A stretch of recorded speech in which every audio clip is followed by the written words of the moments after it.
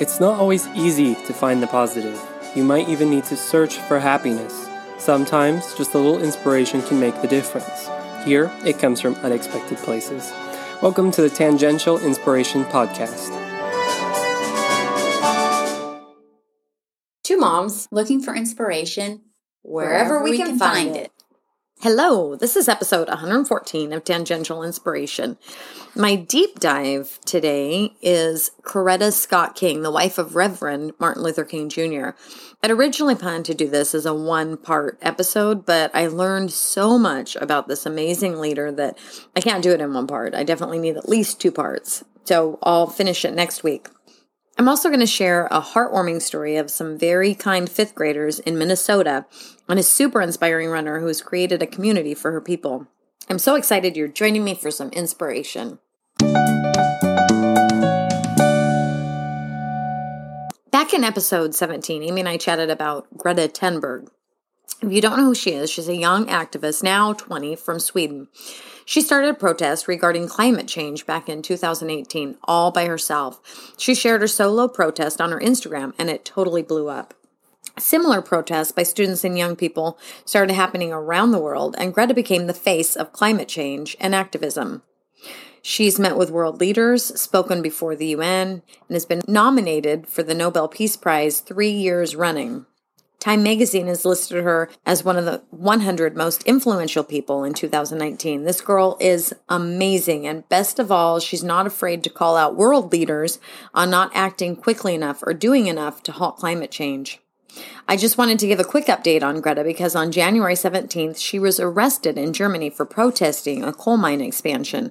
A whole town had been taken over and was about to be demolished to make room for mining of coal, and protesters had occupied the town and the area next to the mine.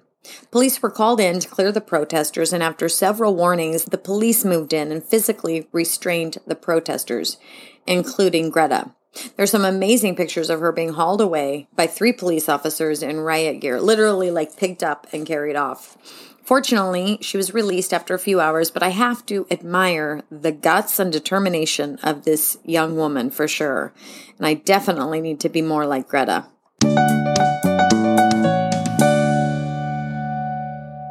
I've been a runner for longer than I'd like to say, mainly because I've been around a while, but I've literally done hundreds of events, everything from 5K fun runs to marathons to almost 200-mile relays. One thing I've noticed in these events and running in general is that most of the participants tend to be a little white. That's not to say there aren't ethnic runners by any means. I mean, look at all the amazing runners coming out of Africa and South America. But here in the United States, event runs that are open to amateur runners are definitely mostly white runners. This is such a phenomenon that Runner's World once wrote an article called "Why is Running So White?" A survey done in 2011, including 12,000 respondents, found that of core runners, people who train and enter events regularly, 90% were Caucasian, 5.1% were Hispanic, 3.9% were Asian or Pacific Islander, and only 1.6% were African American. Reasons for this range from there only being a few role models, unsafe streets, and financial pressures. One of the reasons given is simply you do what your neighbors do. If your neighbors aren't out running, it's less likely you're going to do it. So let's talk about Verna Volker. Verna grew up on the Navajo Nation Reservation in New Mexico. She's the youngest child of 10. Her first 3 years of life were in a traditional Navajo hogan with a dirt floor.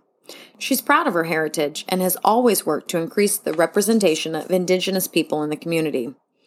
In 2009, Verna, a second-grade school teacher and mom of 4 children, was hoping to lose some weight. She got more active and eventually started running. As she looked at fitness media, she didn't see anyone else who looked like her. As she put it, a chubby, middle-aged Native American. She decided to change that. She went from a brand new runner to an ultra marathoner. I want my daughter to see an example of a Navajo woman who set her mind and heart on big mountains and made it to the other side.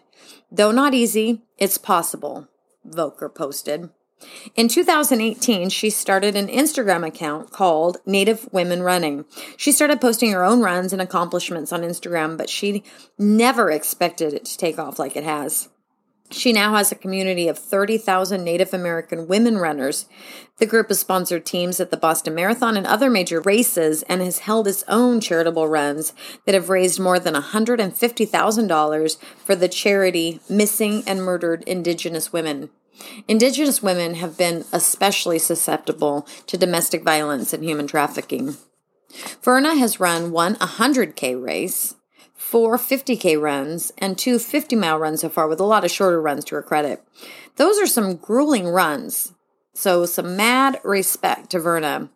She's even obtained sponsors like Hoka and Lily Trotters, and she's not shy about holding her sponsors to their promises about diverse workforces. She also provides tips on how they can be more impactful allies with Indigenous people. It was important for Verna to give her people representation in the running world. I started Native Women Running because I didn't see myself in running, which is such a white space centered around the blonde, fit, fast girl.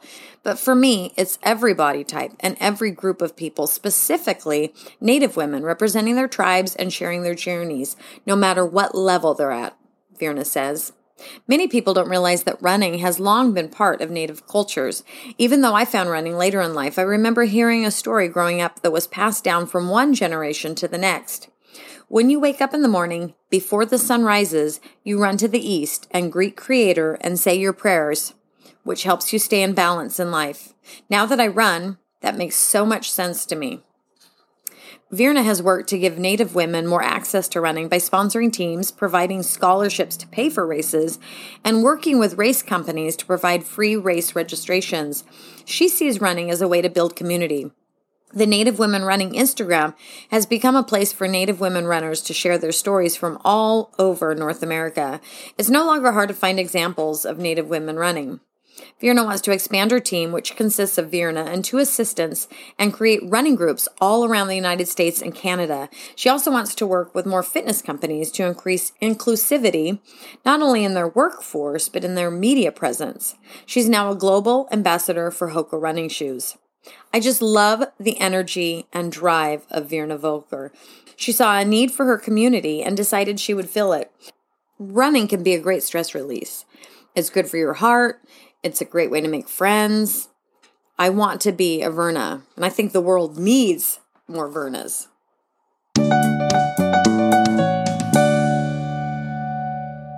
In the States, we just recently celebrated Martin Luther King Jr. Day, a federal holiday that came about in 1983. Actually, it wasn't observed until 1986, after more than a decade of pressing for it. And while everyone has heard of Dr. King, I'd be curious to know how many people are familiar with Coretta Scott King, the other half of the civil rights powerhouse, the woman who picked up the baton after her husband was assassinated and continued their work, until her death in 2006.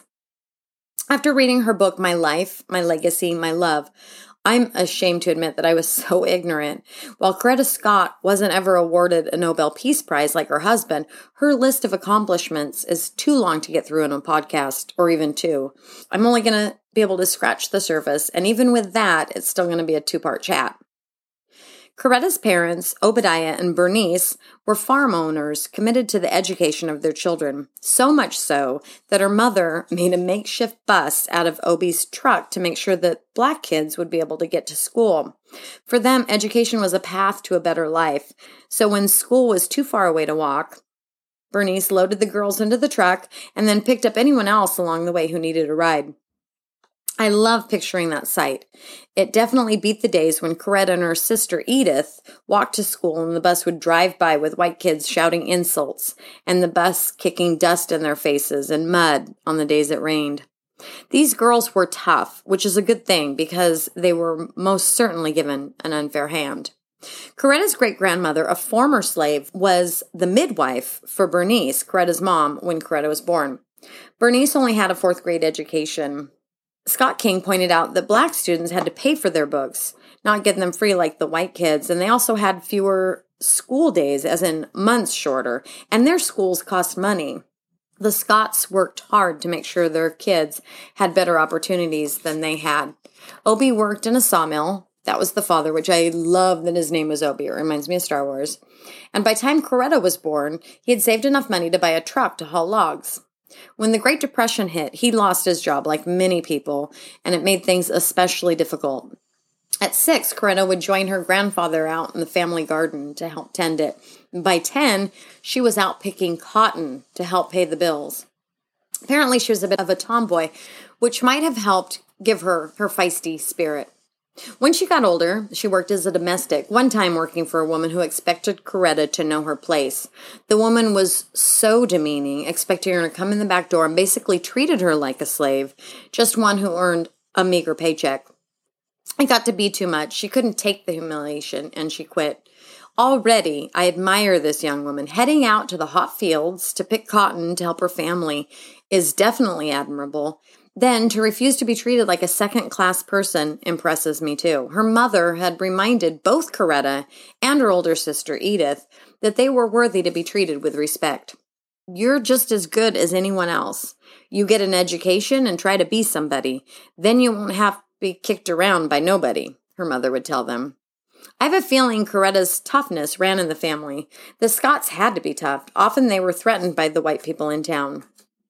One day, the threats became a reality and their house was completely burned down. The family had to move in with Obie's parents for a time. Later, Obie opened up his own sawmill after saving some money, and it was doing quite well. When a man offered to buy it, he refused.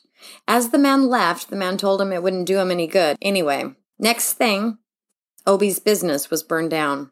Just when things started to be turning around, things would be taken from him. Eventually, he saved up enough money to open a grocery store. Coretta admired the tenacity of her father, and I think she inherited that from him, too. He just wouldn't give up. He might get knocked down again and again, but he wouldn't stay down, and he continued to get back up. Coretta graduated valedictorian in 1945 and headed off to Antioch College, where her sister attended and sent back letters praising the college. When Coretta arrived, she discovered there were a few things that Edith had left out of those letters. It was evident they were a long way from equal rights, even at a more progressive school. She studied music and was known around campus for her singing. Coretta decided to become a teacher. Part of the program included a student teaching program of sorts. The school Coretta wanted to teach at refused to have a black teacher, so she was forced to teach a class back on the college campus. Definitely not the same. And only one more reminder that she didn't have the same opportunities as the white students in her field. She tried to get the college to change the school's mind, but was unsuccessful. Still, she didn't hold a grudge, and it reminded her of the importance of demanding equal rights. Coretta joined the NAACP and other organizations to promote equal rights. The National Association for the Advancement of Colored People was formed in 1909 and was the first civil rights group in the United States. Their goal was to make sure black people had the same rights as whites. In 1950, Coretta sang in a concert to support black rights. The famous singer, actor, and activist Paul Robeson was a star of the show, and he encouraged Coretta to continue performing. Coretta wanted to continue her studies and headed to Boston, arriving there with just $15 in her pocket. She wanted to attend the New England Conservatory of Music. Not sure how she'd swing it, she headed there on a leap of faith, and it worked out. Shortly after her arrival, she learned that she had won a scholarship. She also took on some cleaning jobs and was doing some office work, and surprisingly, the state of Alabama pitched in. Since Alabama didn't offer music programs for gifted black students, it was forced to cover some of Coretta's expenses while she was attending the program in Massachusetts. She was a busy girl, but still found time to date. For a couple of years, she dated a Jewish man, but after a family get-together, they had a discussion that they had to be practical and consider what would happen if they got married and had children. They decided it would be unfair, and they parted ways. A friend asked Coretta if she'd heard of ML, a student at Boston University studying religion. At the time, Martin Luther King went by ML. That's what his friends called him. She wasn't interested, thinking that a minister would be too stuffy, but still she agreed to a date to appease her friend. Martin was an extremely bright man, an excellent student. He had skipped 2 grades in high school before attending Morehouse College. He called Coretta and talked incessantly, making her even less interested. When they went out on the first date, she wasn't all that impressed with him either, at least at first. He seemed much younger. That's why he had a mustache. He tried to look older, and he was on the shorter side. Still, the more they talked, the more charming he became. She learned that they had the same thoughts and ideas, both had a desire to change the world and work for equality. At the end of the date, Martin told her, "The 4 things that I look for in a wife are character, intelligence, personality, and beauty, and you have them all." It was too soon for Coretta, and there were 2 major things blocking their relationship. Martin had been dating a girl in Atlanta, and his father really liked her. On top of that, this was in the 50s, and women were expected to choose marriage or a career. They couldn't have both. Hard decision, since Coretta was an independent woman, and she wanted a career. Obviously, we know that she chose Martin, and just hoped that she could have both. After a rocky introduction, she won the approval of Daddy King, as they called him, and on June 18th, 1953, he married them on the lawn of the Scott family home. He was the minister of the Ebenezer Baptist Church in Atlanta, which I find it funny. That always reminds me of A Christmas Carol. Fighting the traditional expectations from the start, Coretta chose a pale blue waltz-type dress as her wedding gown and requested that the sentence about obeying your husband be dropped from the wedding vows. I love this woman was a feminist before it was actually even a thing. Because they were in the South, the newlyweds weren't allowed to rent a hotel room. And they ended up spending their honeymoon in a room at a friend's house. The friend was an undertaker, so basically they spent their honeymoon in a funeral parlor. What a way to start a marriage. In the South at the time, there weren't hotels for blacks, so that was the best they could come up with. After the wedding, they headed back to Massachusetts and finished up school. Coretta was elated when Martin got a job at Dexter Avenue Baptist Church in Montgomery, Alabama. She was just so excited to be going back to the South. She taught Sunday school, bought a piano, and was soon singing for small towns again. She had changed her major, too, to education so she could help supplement their income, teaching. Definitely unconventional at the time. Also exciting, the Supreme Court had ruled just months before their wedding that having separate schools for blacks was unfair and thus was the beginning of the civil rights movement. Martin organized a church committee to help others, beginning with showing blacks how to register to vote. He was gaining a reputation as a leader and an inspired speaker. They also started a family, naming their first baby Yolanda, but they called her Yoki. 2 weeks later, on December 1st, 1955, Rosa Parks refused to give up her seat after a long day working at the Montgomery department store. Back in our very first episode, I talked about Claudette Colvin, technically the first woman who actually refused to give up her seat. When Rosa refused, her arrest triggered a movement for change across the country. We've also talked about the bus boycott, too, Martin being one of the organizers. Blacks made up 70% of the riders in Montgomery, and Martin, always promoting peaceful demonstrations and protests, thought it would be an ideal way to get some attention in Montgomery and across the country. Coretta was nervous the first morning of the boycott. It was planned for the day Rosa Parks was released from jail. She got up at 5:30 in the morning waiting for the bus to pass by their house. The first bus passed by. No one was in it. She called for Martin so that he could see. Shortly after, another empty bus drove by. I'm still so inspired by the determination they had during the boycott. We're talking over a year, walking miles to work, riding bikes, hitching rides, and taking taxis. They came together, they worked together and supported the common cause. And talk about inspirational.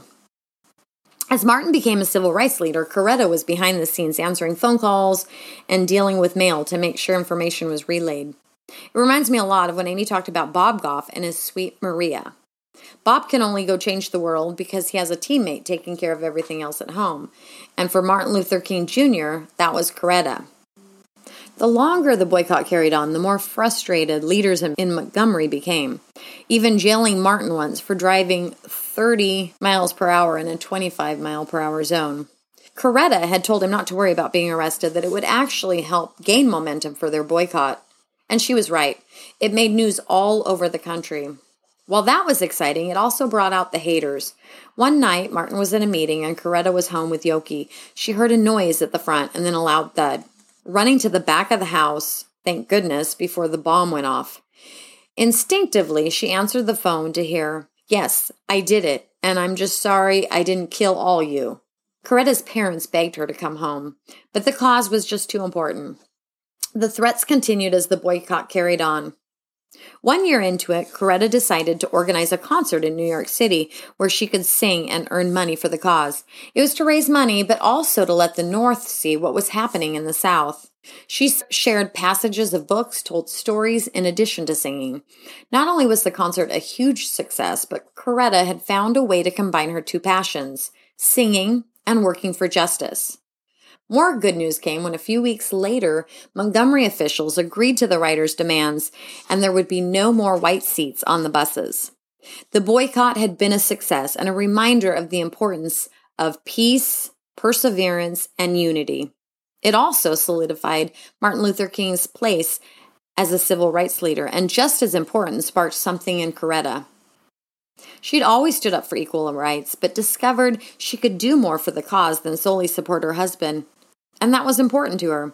Even though she still had the bulk of the domestic responsibilities, her freedom concerts gave her an outlet, a way to use her God-given talents for a purpose. Both of those meant so much to her. While she had given up her dream to be a classical singer, her concerts were a way to have a little bit of that, all while educating and uniting people, plus raising money for the civil rights cause. I so admire her perseverance. She wasn't bitter when she gave up her dreams, which I admire in itself, but I love that she continued to look for ways to support the cause, besides just being the wife of a leader. Being Martin Luther King's wife would have been enough. It was plenty for sure, but I admire that she was always looking for ways to support the cause in her own way. Being Martin Luther King's wife was stressful, to say the least. She was always worried for his safety, and with good reason. They were constantly getting threats, and now that he was a national speaker and the face for equality, he was traveling more and more at a time before cell phones or computers. Besides speaking engagements, he helped organize a new civil rights group, Southern Christian Leadership Conference, and it was taking up other civil rights issues too, besides just transportation. Throughout it all, Martin encouraged peaceful ways to promote change, always non-violent. Both he and Coretta were peace advocates, which amazes me considering all the things they had to endure with the name-calling, the threats, and the violence they encountered. Coretta stayed home as their family grew, being the minister's wife, but she made sure that Martin knew she was more than just a mom. Once, when they were having a discussion about all the time he was spending away from the children, working for the cause, he reminded her that he had a calling. Coretta responded that she too had a calling from God. There was a reason she didn't want the word obey in her vows. She was her own person, not just Martin's wife or the mother of his children. She had other ways to support the cause, ways Martin couldn't, and I admire that she made certain that he was aware of that. They knew that Martin was always at risk of harm, being in such a spotlight. Still, they both felt their work was important, and they wouldn't let intimidation prevent them from organizing for human rights. One day in September 1958, Coretta received a phone call she had been dreading. She sensed it coming.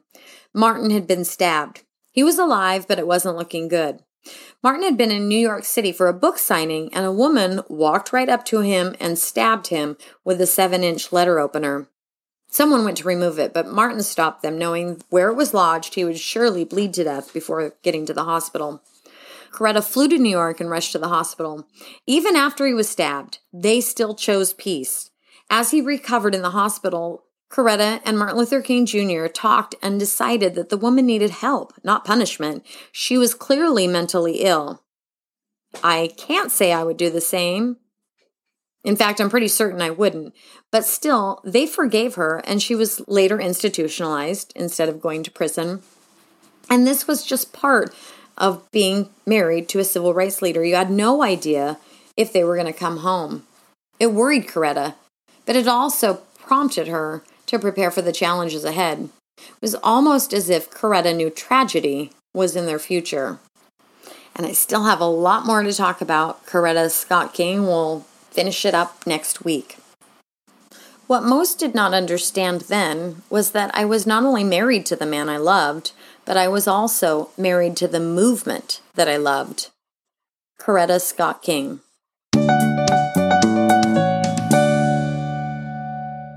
So when I was reading about Coretta Scott King, it really upset me when she would talk about how horribly Black people were treated. I just had no idea. She talks about having urine thrown on them as they were walking down the street. There was so much hate for no reason other than one person having a different skin color than another.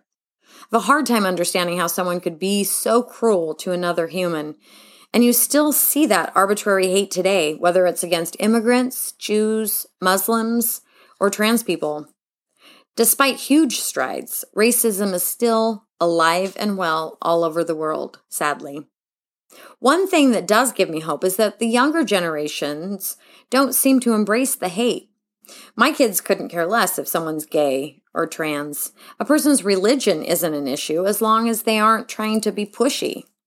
Their generation seems to be much more accepting of differences. Their attitude is to let people be themselves. Their generation seems to have taken to heart Dr. King's message of judging people based on the content of their character and not superficial characteristics. This gives me hope. I recently saw a story on just this kind of acceptance with some school kids in Minnesota, and it just warmed my heart. At Glen Lake Elementary in Hopkins, Minnesota, the children love recess. And what kid doesn't love recess? Despite the fact that right now, there in Minnesota, it's cold, like really cold. Honestly, I'd be camped in the library during recess, but the kids there go out and play. Some of the students at Glen Lake noticed that several disabled students in wheelchairs were not able to participate in recess activities. The children took note that the disabled students felt left out, and for them, recess wasn't fun. So the students of Glen Lake Elementary decided to do something about it. A class of 5th graders asked their teacher why there was no adaptive playground equipment for the disabled students. The teacher replied that the equipment was very expensive. The kids asked the next question, what if we raised the money to pay for it? It became a class project. With the help of their teacher, the kids figured out in order to buy and install adaptive playground equipment, it would cost about $300,000. Undeterred, the kids decided that they would try and raise the money. First, they did a change drive, collecting spare change from piggy banks, coin jars, parents, and the neighbors. Then they did a bake sale. Then they printed up fundraising flyers and went door to door requesting donations. Then they started cold calling businesses asking for donations. These are some determined and enterprising young people. I can't imagine cold calling businesses nowadays, let alone when I was in 5th grade, even for such a worthy cause. They got restaurants to do fundraising nights where a portion of the proceeds went to the playground equipment. These kids were relentless, carrying on the fundraising for months. They hit their goal of $300,000 this month, and the kids were elated at their achievements and the satisfaction of being able to help their fellow students. The students' teacher, Miss Julianne, says of her students, "My future as an adult is bright knowing that this generation of students are change makers. They see something that needs fixing and they go for it head first." And those kids aren't done. They're continuing to fundraise to buy adaptive playground equipment for other schools in their school district. I just wish more adults could see the world through the eyes of children. We all could learn a thing or two from these kids. It doesn't matter how strong your opinions are. If you don't use your power for positive change, you are indeed part of the problem. Coretta Scott King. Thanks for listening to Tangential Inspiration. We really want to hear from you. Email us your comments or story suggestions at tangentialinspiration@gmail.com. Our website has all our podcast episodes, show notes, stories, follow-ups, and links to websites and books we talk about. Like and subscribe to us on your favorite podcast app, and you can also follow us on Facebook, Twitter, and Instagram. Have a great week.